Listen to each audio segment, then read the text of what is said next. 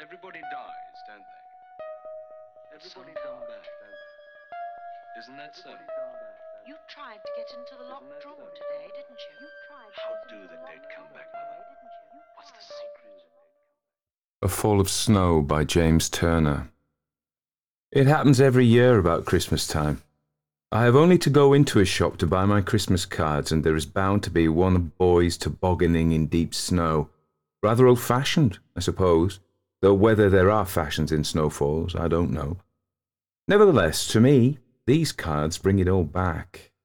There's generally a farmhouse in the background, an open gate with a robin in his crimson winter coat, great swags of snow on the hedgerows. In the centre of the picture, these two boys are flying downhill, waving their hands, their faces like red apples. Of course, it is an idealised, sort of Dickensian picture. For one thing, I'm certain. The boys careering downhill in the picture would never have had the time to wave. They would have been clinging too tightly to the toboggan. Further, it is an ideal Christmas picture, at least for my part of the country, Cornwall, where we rarely get enough snow to make a snowman, let alone toboggan. There had only been 1 year since I've lived in Cornwall when the snow was so thick that I was able actually to go onto the beach in the bay near my home and make a snowball and throw it into the sea. It was 1963, that very bad winter, and what I did must, I feel, be some sort of record. So that these kind of Christmassy pictures are pleasant enough to send to a friend, but scarcely real. Yet what I remember when I see such a card is that it did once happen to me. It did once become very real indeed. And the two boys in that faraway real picture are David, my cousin, and myself. Of course, it's not so much the picture of two boys tobogganing that causes me, even today, to shiver slightly. It is the nature of fear itself. For fear is a very odd thing. I mean that now, today, when I'm so much older, I'm not in the least afraid of snow. It's merely a nuisance that has to be cleared away from the front door. It means cold weather, which I can't abide. Yet I'm still afraid of what happened so long ago in that snowfall in East Anglia. But then, that Christmas of 1922, when my uncle invited me to spend the holiday at his home near Orford in Suffolk, snow was very much a novelty to me. It's difficult to explain exactly. Most childhood fears are when you look back at them from middle age. But when I remember that fear each year, I can only explain it by saying that something was waiting for me behind the snowstorm. Was it, I've often wondered, because I was 15 and young for my age? Was it because snow was so great a novelty to me? Whereas to David, who lived all the year in East Anglia, and therefore knew the land well as being used to snow, nothing happened. It really began when I arrived at my uncle's house. I'd gone straight from school instead of going back to Cornwall, since my parents had gone to New York on business. It seemed odd at first to be going to Liverpool Street Station rather than to Paddington. When I left Sussex, the sun was shining, but the sky gradually clouded over, and by the time I had crossed London and the train left Liverpool Street, a light fall of snow covered the station roof. I was thrilled. If snow did come in any quantity, this was going to be a Christmas to remember. My uncle's car was waiting for me at Ipswich. I felt very grand being whisked through the town and into the lanes, through Woodbridge and past the lonely farmhouses towards Orford. Although this was Christmas week, no one else but me and the chauffeur seemed to be about in that desolate landscape until we passed the old and secret wood of Staverton, where St. Edmund is reputed to have been martyred by the Danes. Then a couple, a man and a woman, emerged from beneath those gnarled and twisted oak and holly trees, with great bunches of red berries in their arms. It was a further sign of a good Christmas. As the car sped on, I looked back. They were walking in the centre of the road after us. I had the uncanny feeling, in the warmth of the car, that neither of them was real. And then they were gone in the turn of the road. So far, however, no snow had fallen here, but the lights from the house, every window seemed to be illuminated, fell on the gravel drive. The lawns were glittering with frost. My aunt, however, knew what was coming. She welcomed me into the hall. beside the stuffed bear with uplifted arms and paws, on which lay a silver tray for visiting cards. Her first words gave me hope. "Nicky, dear, it's lovely to see you. David will be pleased. And I really believe we shall have snow for Christmas Day. You've brought it with you. How clever you are. Now you must come at once and get really warm. You must be frozen." I hardly remembered my uncle's house. It's true I had been in it once before, but that was in summer. Then, of course, I had run all over the farms helping, as I thought, with the animals.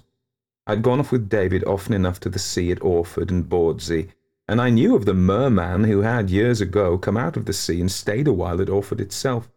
He had been rather a pet with the inhabitants, until, one night, he had slipped away again across the marshes to the shore. It was said that the fact that the local vicar made him go to church, and that he could not bear the long sermons he was forced to listen to any longer, decided him to leave.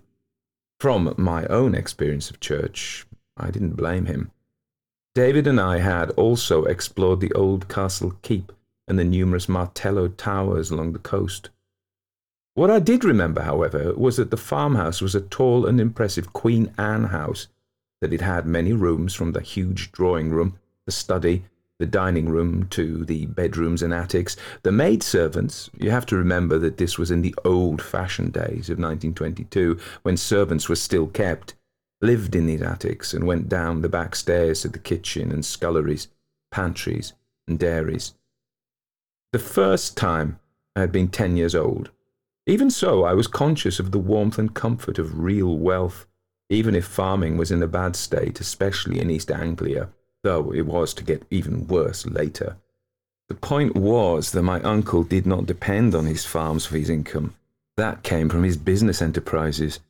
I didn't know then what they were. Truth to tell, I didn't care. All I knew was that Scarlet's it was called, with its endless acres, its workmen and farmers, was to me a wonderful playground, and that David was a wonderful companion, making up new adventures each day and telling the most absurd lies each night as we lay in bed in his bedroom on the first floor, overlooking the woods back into the heart of Suffolk. This evening, 4 nights before Christmas 1922, what I remembered of the house was quite changed. The interior was alight with welcome. Whatever was to happen outside, in the house, there was safety and gaiety. The staircase was festooned with branches of green holly and ivy.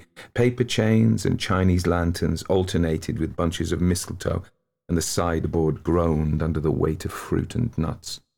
Furthermore, the house seemed full of servants. It didn't take much intelligence to sense all the other good things, plum puddings, mince pies, York hams, that Mrs. Horsley, the cook, had up her sleeve for Christmas Day itself. While I was warming myself before the huge log fire in the drawing-room, my uncle came in. He was a short man, thick-set, rather Dickensian. He was smoking a cigar, and his first remark was what I should have expected of him. He always spoke in a ponderous manner, weighing his words as if everything he said was of the utmost importance. Now, of course, when I look back at him, it's easy to see him at the head of a boardroom table or deciding the fate of the companies under his command. But then he was a person I should not have cared to cross. After I had stood up and thanked him for asking me to come to stay, he shook hands with me in a formal manner and went on. "I regret, Nicholas," he would never have dreamed of calling me Nicky, "I regret very much the holly this year has few, I might almost say no, berries. And Christmas, you'll agree, depends largely for its full effect on red holly berries. Actually, I would have thought, and did even then, that it was brandy which really made Christmas for him. Neither did I dare to tell him that I had seen 2 people emerge from Staverton Forest, so near his property, with berried holly in their hands. He might have sacked one of his employees for not knowing the right place to go. "And snow, uncle?" I exclaimed, catching sight of my cousin David coming down the stairs. "It was snowing a little in London. Surely it'll come this way soon." "Your aunt," my uncle said, "who knows all about winds and weather, seems to think it will. She's making preparations for it too." And with that he walked out of the room, and no doubt thinking that he had done all that could be expected of him towards a nephew of 15, shut himself in his study. I suppose it was just after 11 that we went to bed that first night. I was to sleep in David's room. We were hardly undressed when he said excitedly, "You on, Nick?" I had no idea what he was talking about, but I was not going to show myself a coward in front of him. Yes, of course." "What do you mean?" "You haven't been here at Christmas before, have you? Well, we're going to raid the servants, the young ones at least." He was laughing and rolling up one long football stocking into a ball and thrusting it into the foot of another, making a fairly soft, primitive club. "But you might hurt someone with that," I said. "Nonsense, Nick." He threw the club across the bed to me. "It'll only give them a fright, couldn't hurt them." He smiled in what I thought was a rather nasty manner and brought his wadded stocking down with a thump on the bed. "We do this every year," he went on. "What's more, they'll be expecting us, and there's generally some chap from school staying. None of them could come this year, though." I felt his contempt for me as a substitute. He banged the waddy, as he called it, down on the bed again. He laughed once more. "We'll have to be careful we don't get hurt ourselves." Although it seemed silly to me, I followed him onto the dark landing. He flashed a torch, ran up the attic stairs silently, and stood outside the second door on the right of the corridor. "We don't have to worry about old Horsley, the cook. She's snoring her head off at the end of the corridor. Anyway, she never wakes up." He turned to me and whispered. We burst in and ran straight across the room, lashing out with our waddies, and then out again, like a whirlwind. "Don't waste any time once we're inside." I stood shivering outside the door in pyjamas and dressing gown, excited at the adventure and wrought up by David's mood. As he burst open the door, the light went on. Far from us, just running across the room, delivering a few well-aimed blows and out again, we were taken entirely by surprise. The maids were waiting for us, but so great was our impetus that we were amongst the three of them before we could stop. The noise of laughter and David's war whoops must have been terrific. I felt my club wrenched from my hand. I was tripped and fell across the bed. The lights suddenly went out, and I felt myself firmly held down. I had no idea what happened to David or what was to happen to me. All I now really remember, because it was the first time it had happened to me, was that when the lights went on again, Helen, one of the housemaids, was holding me down and laughing at me. I was vaguely aware of my uncle shouting at us from below to be quiet. I tried to get up from Helen's bed, but I was too firmly held. Indeed, this was David's error of tactics.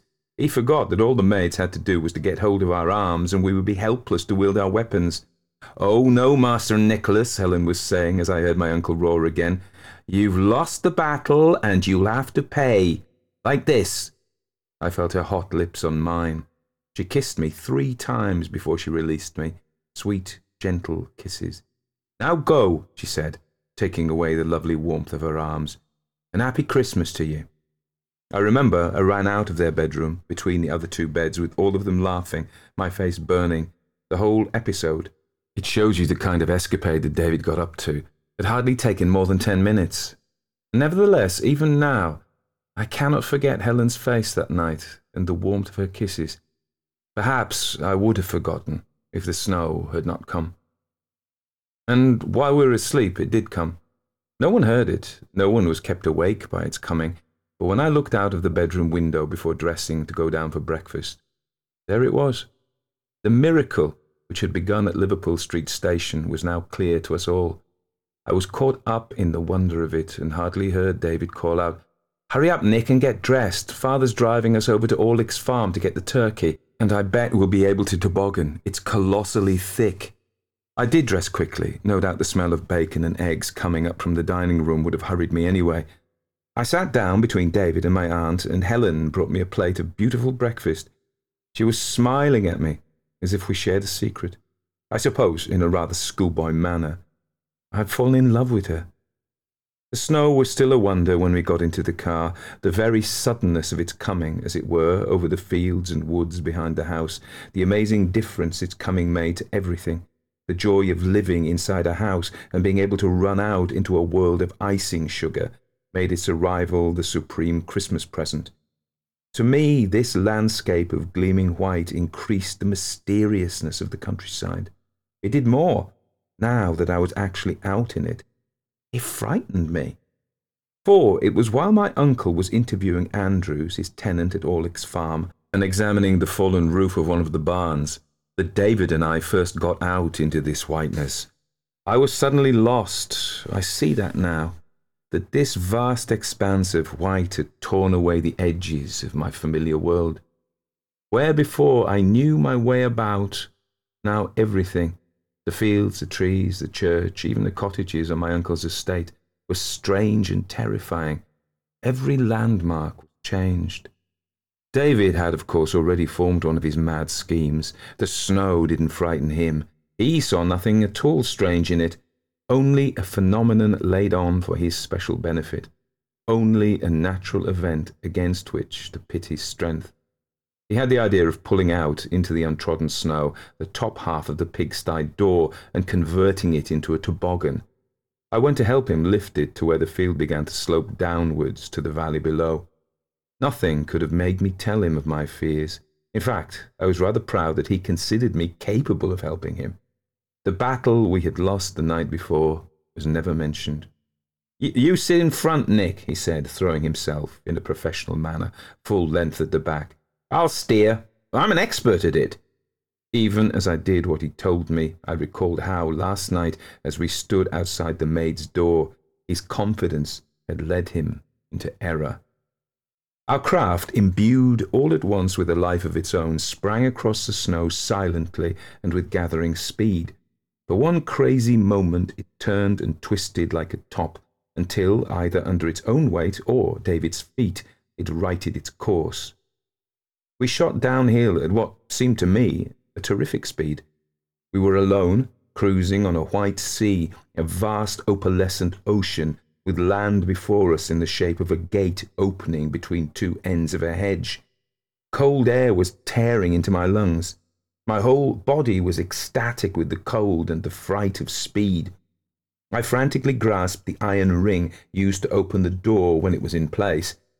In a mad dream of pleasure and terror, I heard David's voice giving the command, as it were, from the bridge. I'm going to steer through the gate. Don't move. Hold on and keep your feet in. The sun, low over the approaching hedge, was burning with one great eye at me. The frail craft that we were adrift upon tore across the snow and, with an immense surge of power, drilled its way through the hedge opening, through the massive banks of hedge snow, shooting up the far hill, came to a stop. It was then that I felt the pain in my leg and the terror in my mind. Of the two, the terror was the worst. I bit back a cry. David was already off the wooden door and preparing to drag it back up the hill for a second ride. He looked at me, where I was still lying in the snow. Hey, he said contemptuously, get up, Nick. Help me pull this thing to the top again. I'll show you something even better. I was astonished that he could be so calm that he made no reference to what I had seen, for surely he must have seen it too. I can't, David, I said. I'm afraid I can't. It's my leg. Something happened when we shot through the gate. For one brief moment I saw the look of anger on his face, and then, either from the sight of so much blood on the snow, or because of the sharpness of the pain, I fainted. I gather, because David told me afterwards, that I called out to him, Get help for Helen. She's by the gate. I don't remember being taken back to my uncle's house. David told me that they, my uncle and Andrews from the farm, carried me to the car. And it turned out that I hadn't broken my leg after all. There must have been an iron spike on the gate concealed by the snow, and it had ripped a long, deep wound in my calf as we shot through. It bled profusely. My aunt's doctor came and put in 12 stitches.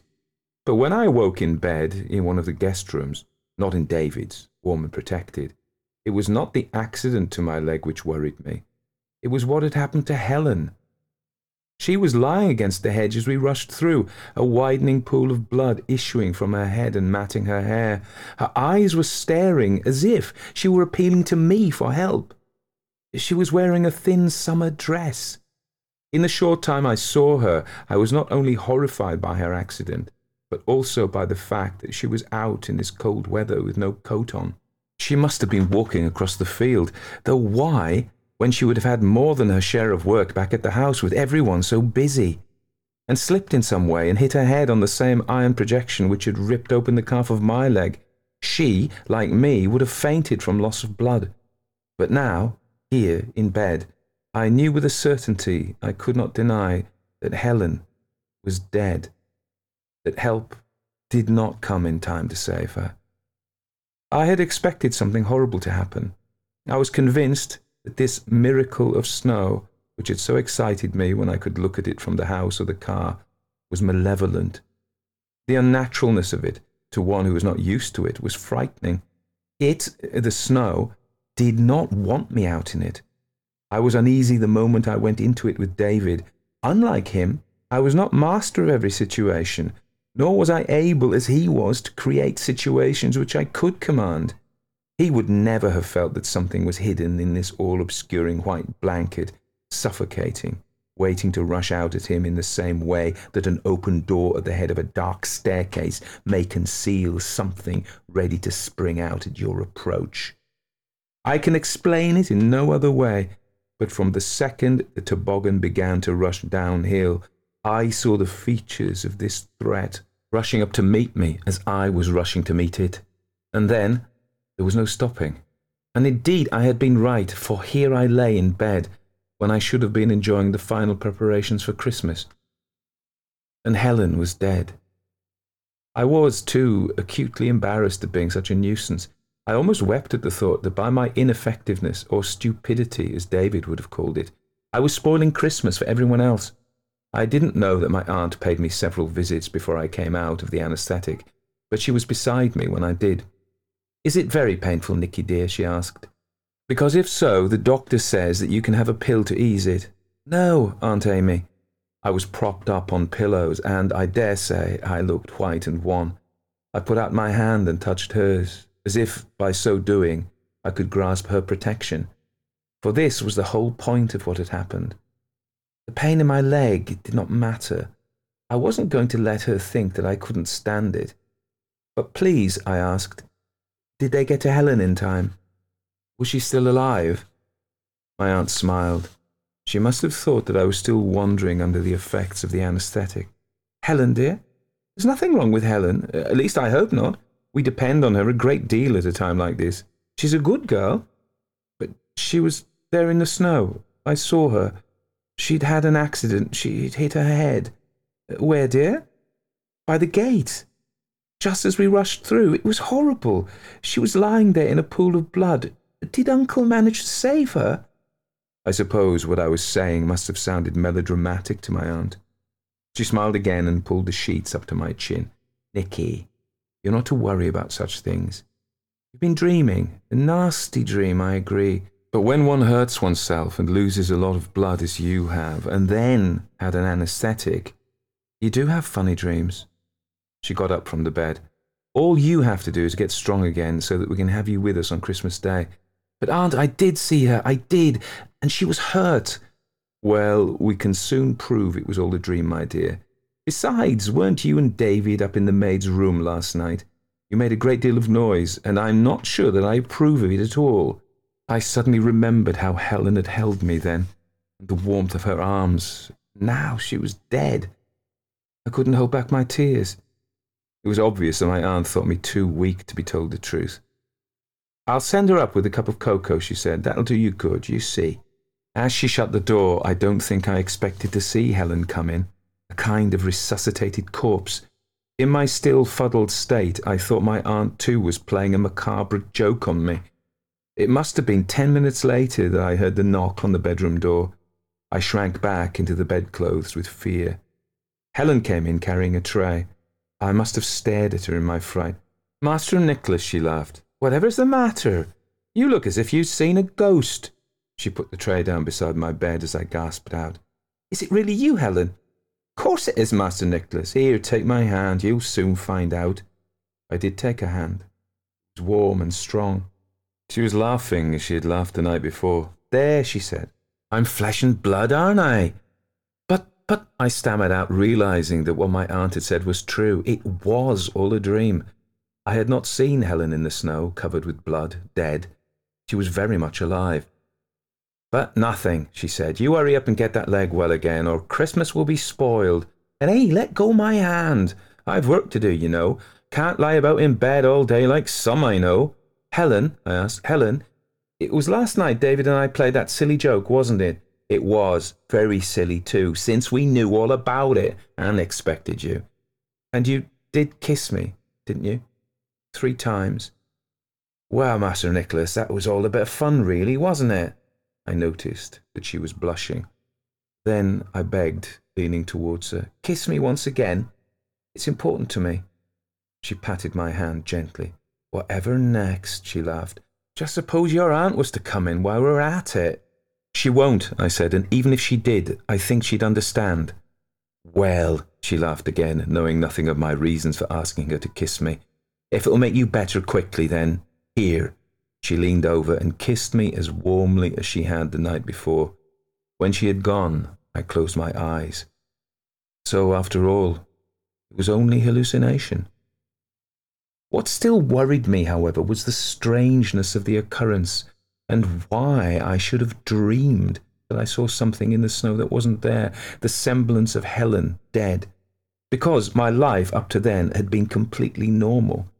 I was a normal boy who often trembled in mock fear of the supernatural, because for all my aunt said, for all Helen's kiss, I was not deceived.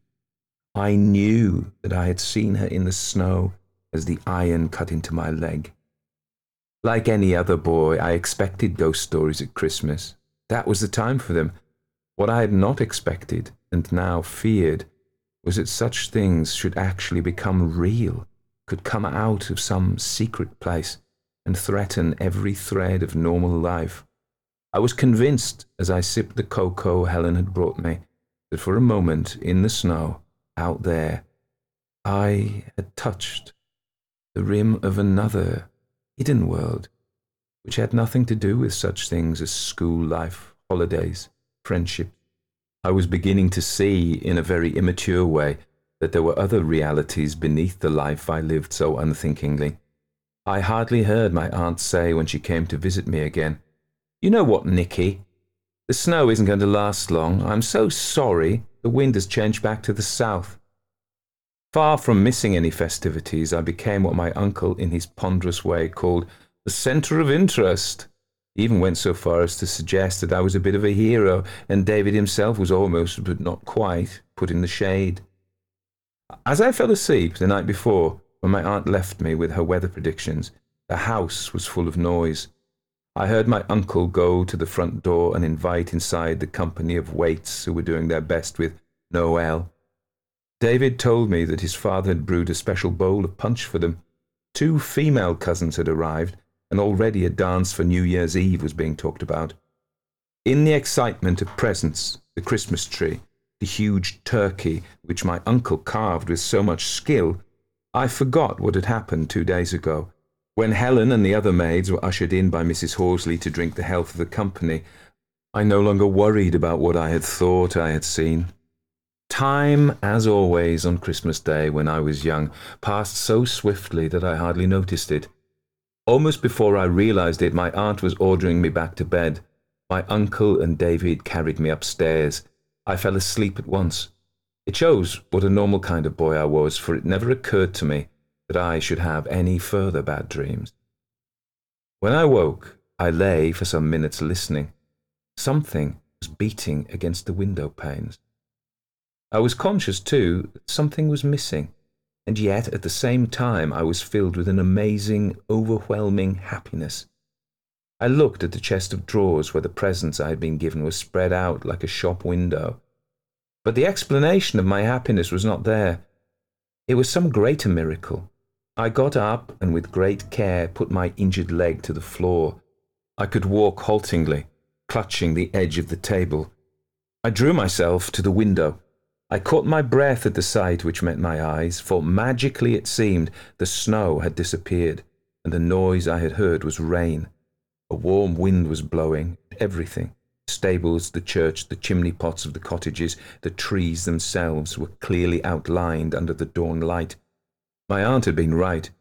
As if someone had pulled off a white dust sheet from a room full of furniture, the countryside was again visible. Now there was nowhere for anything to lurk, no spot so obscured by snow that it could hold a threat. Once again, the world was familiar and safe. I pulled open the window and leaned out into the warm rain which you sometimes get in late December. I watched a curl of smoke rise from a cottage chimney.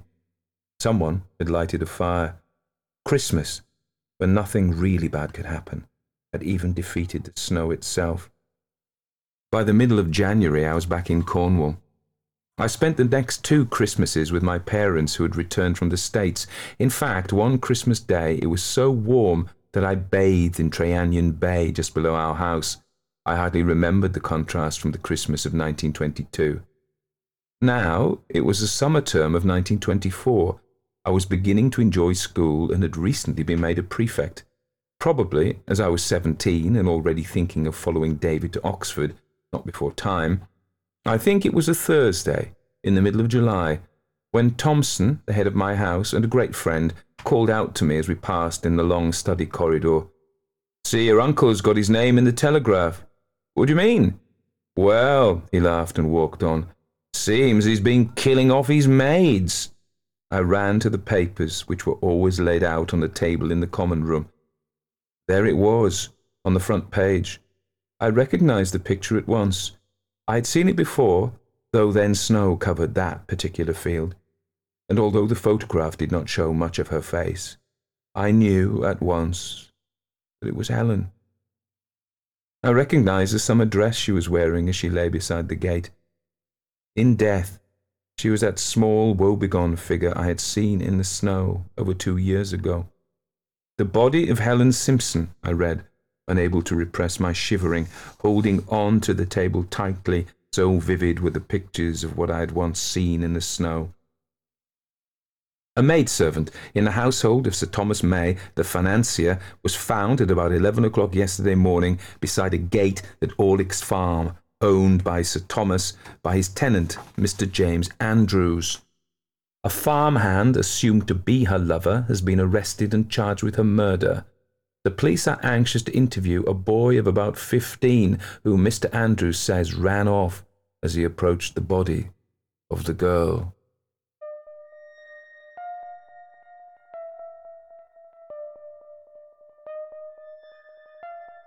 Everybody dies, don't they? Everybody come back, don't they? Isn't that so?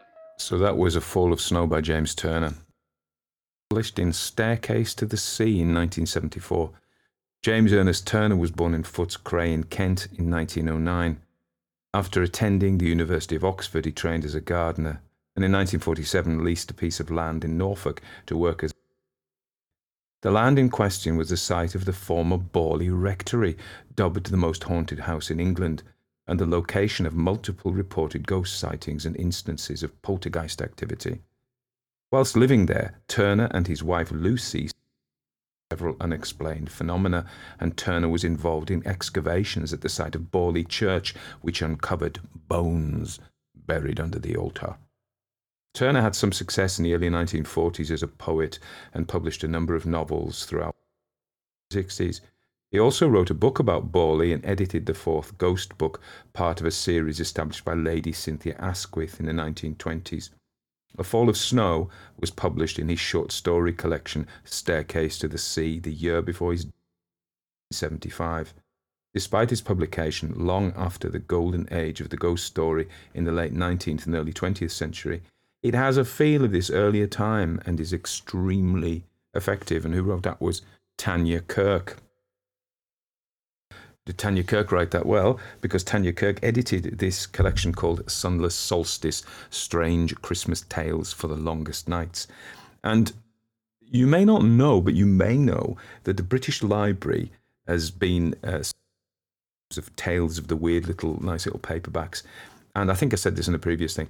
They are finding all these stories they have in their collection and putting them together. Some undiscovered or forgotten, and in some cases quite well known in this story, in this collection rather. And so it's pretty good. They're a lovely set, and they're sort of very collectible. So, and the $8.99, I got them for $99. And what happens is I go to Grasmere on a Monday, and I usually to Sam Reed's bookshop there, And I don't need any more books because I have piles of them. But they have these collections, and I think, I'll just get a few, because you never know, they could go out of print, couldn't they? And this is always my big worry with books, that justifies me buying them. One wonders, doesn't one? So Tanya Kirk has been editing them. She isn't the only one. Lucy Evans, and they're curators in the Printed Heritage Collections team at the British Library. And it says, primarily with 18th and 19th century books, and curated the Children's Literature Exhibition, Marvellous and Mischievous. Tanya is lead curator for the period 1601-1900. She co-curated the exhibition Terror and Wonder, The Gothic Imagination, and has edited collection Spirits of the Season and Chill Tidings. Now, I don't think I've got this one, Chill Tidings. I'm not sure I've got Spirits of the Season, so I must go out and buy it. And this Sunless Solstice, I've got Chill Tidings as well. So already done that, haven't we? So there we are. Now, the introduction makes me spark off loads of things. It reminded me of Raymond Briggs' The Snowman, particularly the animated version, which, of course, I don't know if you still watch it at Christmas, but I particularly like the 1980s version. 1980s David Bowie going up to the loft of that and the attic of that old house and finding his scarf, his snowman scarf. Bowie was really good. We went to a David Bowie tribute band. We've seen 2 David Bowie tribute bands recently, and genius that man was. They didn't play any of his latest stuff from Lazarus and Dark Star, but they still had loads of the great good ones, so that was a lot of fun. Sadly missed Mr. Bowie. Raymond Briggs too passed away this year. He was a grumpy old fella, wasn't he? But that is utterly magical. And there are certain traditions I like to keep to. One is watching the BBC version of The Box of Delights by John Masefield. Do you remember I started to do The Midnight Folk by John Masefield, but had of interest, no accounting for taste. But I'll probably watch that. And what else? I have a collection of Christmas carols and stories sung by the Albion Band, and there's also Mike Oldfield's On Horseback, which isn't particularly Christmas to me and my kids. We listen to that. So there are all these Christmas traditions. I miss the days when the girls were young, when we used to at Christmas have a Harry Potter to go out. I never read any of the books, but I used to like the movies, particularly when I went with my kids, because they were delighted by them. Christmas, by the time you hear this, it will be in December. It's the back end of November now, and rainy. And of course, certainly where I live on the west coast of the main island of Britain, it's primarily not even that cold, really. I mean, it is pretty chilly, but it doesn't freeze that often. In fact, much less than it used to, I remember. But perhaps I'm remembering when I lived in other parts of the country, because when I lived in Mid Wales, which was pretty much in the centre of the island, and even London, and places like Edinburgh and Hexham, where I've spent time, very cold on the east side, but on the west side, wet and warm usually. So rarely do we get, and I've lived a lot of my life by the sea, so rarely do I get a Christmassy Christmas with snow. But there we are. But maybe this year, but maybe not, who knows. But you never know, do you? The other thing, this is set in Suffolk, and I have a story to say about Suffolk. You may know I'm actually doing another website and about so-called true hauntings, and I haven't written anything about Borley, which is in Essex, although I visited the Borley site when I used to do my ghost tours. And also, I stayed a couple of times at the Crown in Bilderston in Suffolk, which is a pub, which is, I remember, I maybe said this on the podcast because I've done like 200 plus episodes, so I'm bound to repeat myself, particularly as I'm getting on in years, because that's what happens, of course, you repeat yourself. Or is it? Or maybe it's just me. But anyway, so the Crown at Bilderston, and it was red hot. It was June. It was really, really hot. And I stayed in one of the rooms, and I'd gone to bed. I was tired. We'd been round and round having ghost tours and stuff, and historical, this, that, and the other. Very pretty villages around that part of the world. It was all thatched and lavender and all sorts of stuff. It's famous for its lavender, to be honest. Anyway, the Crown at Bilderston. So I woke in the middle of the night, and I remember thinking, oh, this is freezing, but didn't associate it with anything supernatural. Curled round, pulled the duvet around myself, and went back to sleep. In the morning, it was warm again because it was stifling. So it had been stifling hot all that time, and in the middle of the night it had dropped down to a very cold level. So lots of ghosts in Suffolk. So yeah, come and join me for my ghost tour. Anyway, there we are. I was reading that from a print copy, of course, so you may have caught some of the rustling of the pages. The other noises you may have caught are, I should say, where I record this in our house. I'm up at the top on the 3rd floor. There are dormer windows of, we call them Velux windows in the roof space. So it isn't dark, but it's not insulated. So in the summer, it's boiling hot up here, and I have to sit and record. You probably don't want that image in your head, but yeah, it's true. Then in the winter now, I'm freezing cold, so I go down after a day up here, and I'm kind of shivering. But because it's not insulated, there's a scrapyard, where they get metal and they grind it up. So during the day, the scrap man is at work, and that stops me. You may sometimes catch his scrap metal work in the background. And then on the weekend, which it is now, it's a Saturday, there's a football pitch to you. So, well, I say to you, to the American people who are listening, but to everybody else, it's football. So, yeah, and they get very excited to make a noise, so you may hear that. And then, of course, when it rains, I do some kind of collection of rain noises, and I put them in from recordings, but these are real rain noises. And so you may kind of, I think I'm doing a long a Christmas story. I'm doing The Chimes by Dickens, which is quite a long story, not as long as A Christmas Carol, which I've obviously done. It's another of his Christmas stories. Probably not as good, to be fair, but it's quite political, actually. But it started to rain in the middle of that, and I thought, oh no, I've got to stop. But it's really long. Now I'm doing that as a commission for Cosimo Medici. He knows who he is, and I still not sure I'm Michelangelo. But Cosimo, thank you for the commission. So that's going to come out either Christmas Day or Christmas Eve. I've done one of my own Christmas stories. We're doing a live Christmas story, Christmas ghost stories. This is a Christmas ghost story I've done. And I have a particular formula for Christmas ghost stories, which is I try and write some pretty horrific stories sometimes that are scary. But this one, my Christmas, bit whimsical, because to me Christmas is not a time for terror. M.R. James may disagree, and we should take his advice, but I don't. So it's a time for nice things. So this is a very whimsical. I've got a short one called The Piano, which I did last year, which I don't think I broadcast on the podcast, and this one's going to be called The Ghost of Christmas Past, or possibly The Ghost of Christmases Past, because I'm getting together a new collection. Slowly but surely, which will come out as a book. I don't know what else I've got to tell you. There'll probably be something when I finish this. Anyway, I hope you're all well, and I hope I particularly like this part of the winter. There's not much of the year I don't like. I like when the snowdrops come back at the end of January, and then we get the crocuses in February, and I watch the spring flowers, the daffodils and the celandine in the woods as the year wakes up again. I love that. I love spring, May time.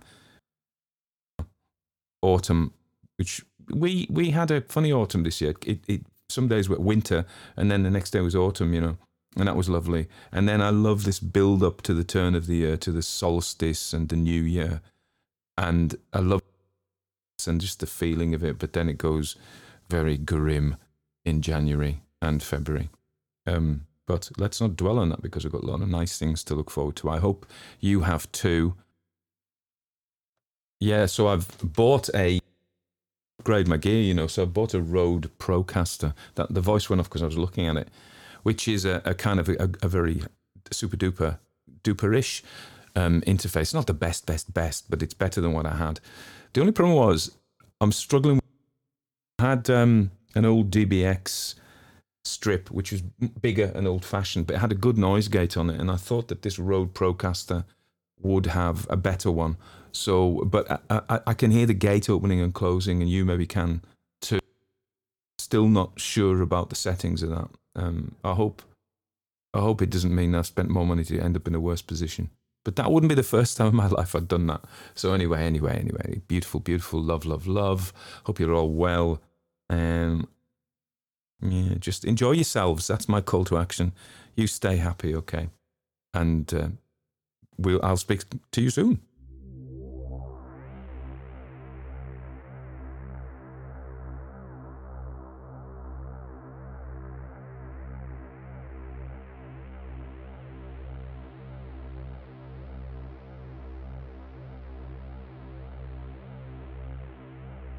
Speak now, come now, rise now from the forest, from the furrows, from the field of live. Take now my blood, my skin, my flesh and walk. Father of my life, speak now, come now, rise now from the forest, from the furrows, from the field and live. Take now my blood, my flesh, my skin and walk. Father of my life, speak now, come now, rise now from the forest, from the furrows, from the fields and live. Take now my blood, my flesh, my skin and walk.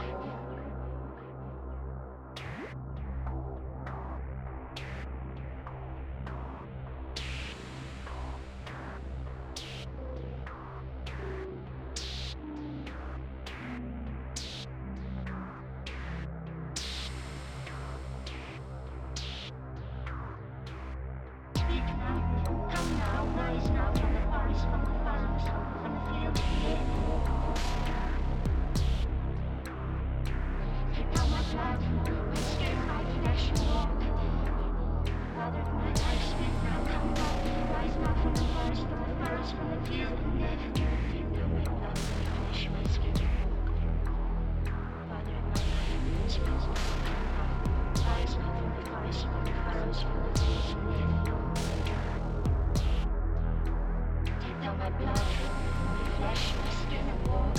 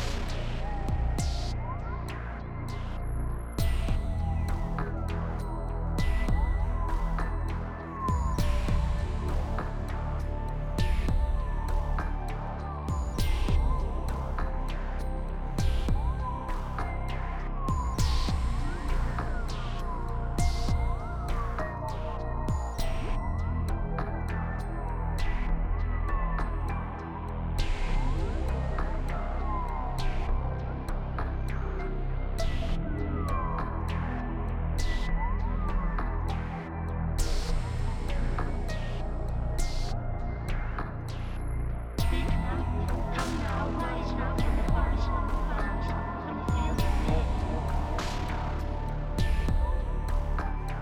Take now my blood, my skin, my flesh and walk. Father of my life, speak now, come now, rise now from the forest, from the furrows, from the field and live. Take now my blood, my flesh, my skin and walk. Father of my life, speak now, come now, rise now from the forest, from the furrows, from the fields and live. Take now my blood, my flesh, my skin and walk. Speak now, come now, rise now from the forest, from the furrows, from the field and live. Take now my blood, my skin, my flesh and walk. Father of my life, speak now, come now, rise now from the forest, from the furrows, from the field and live.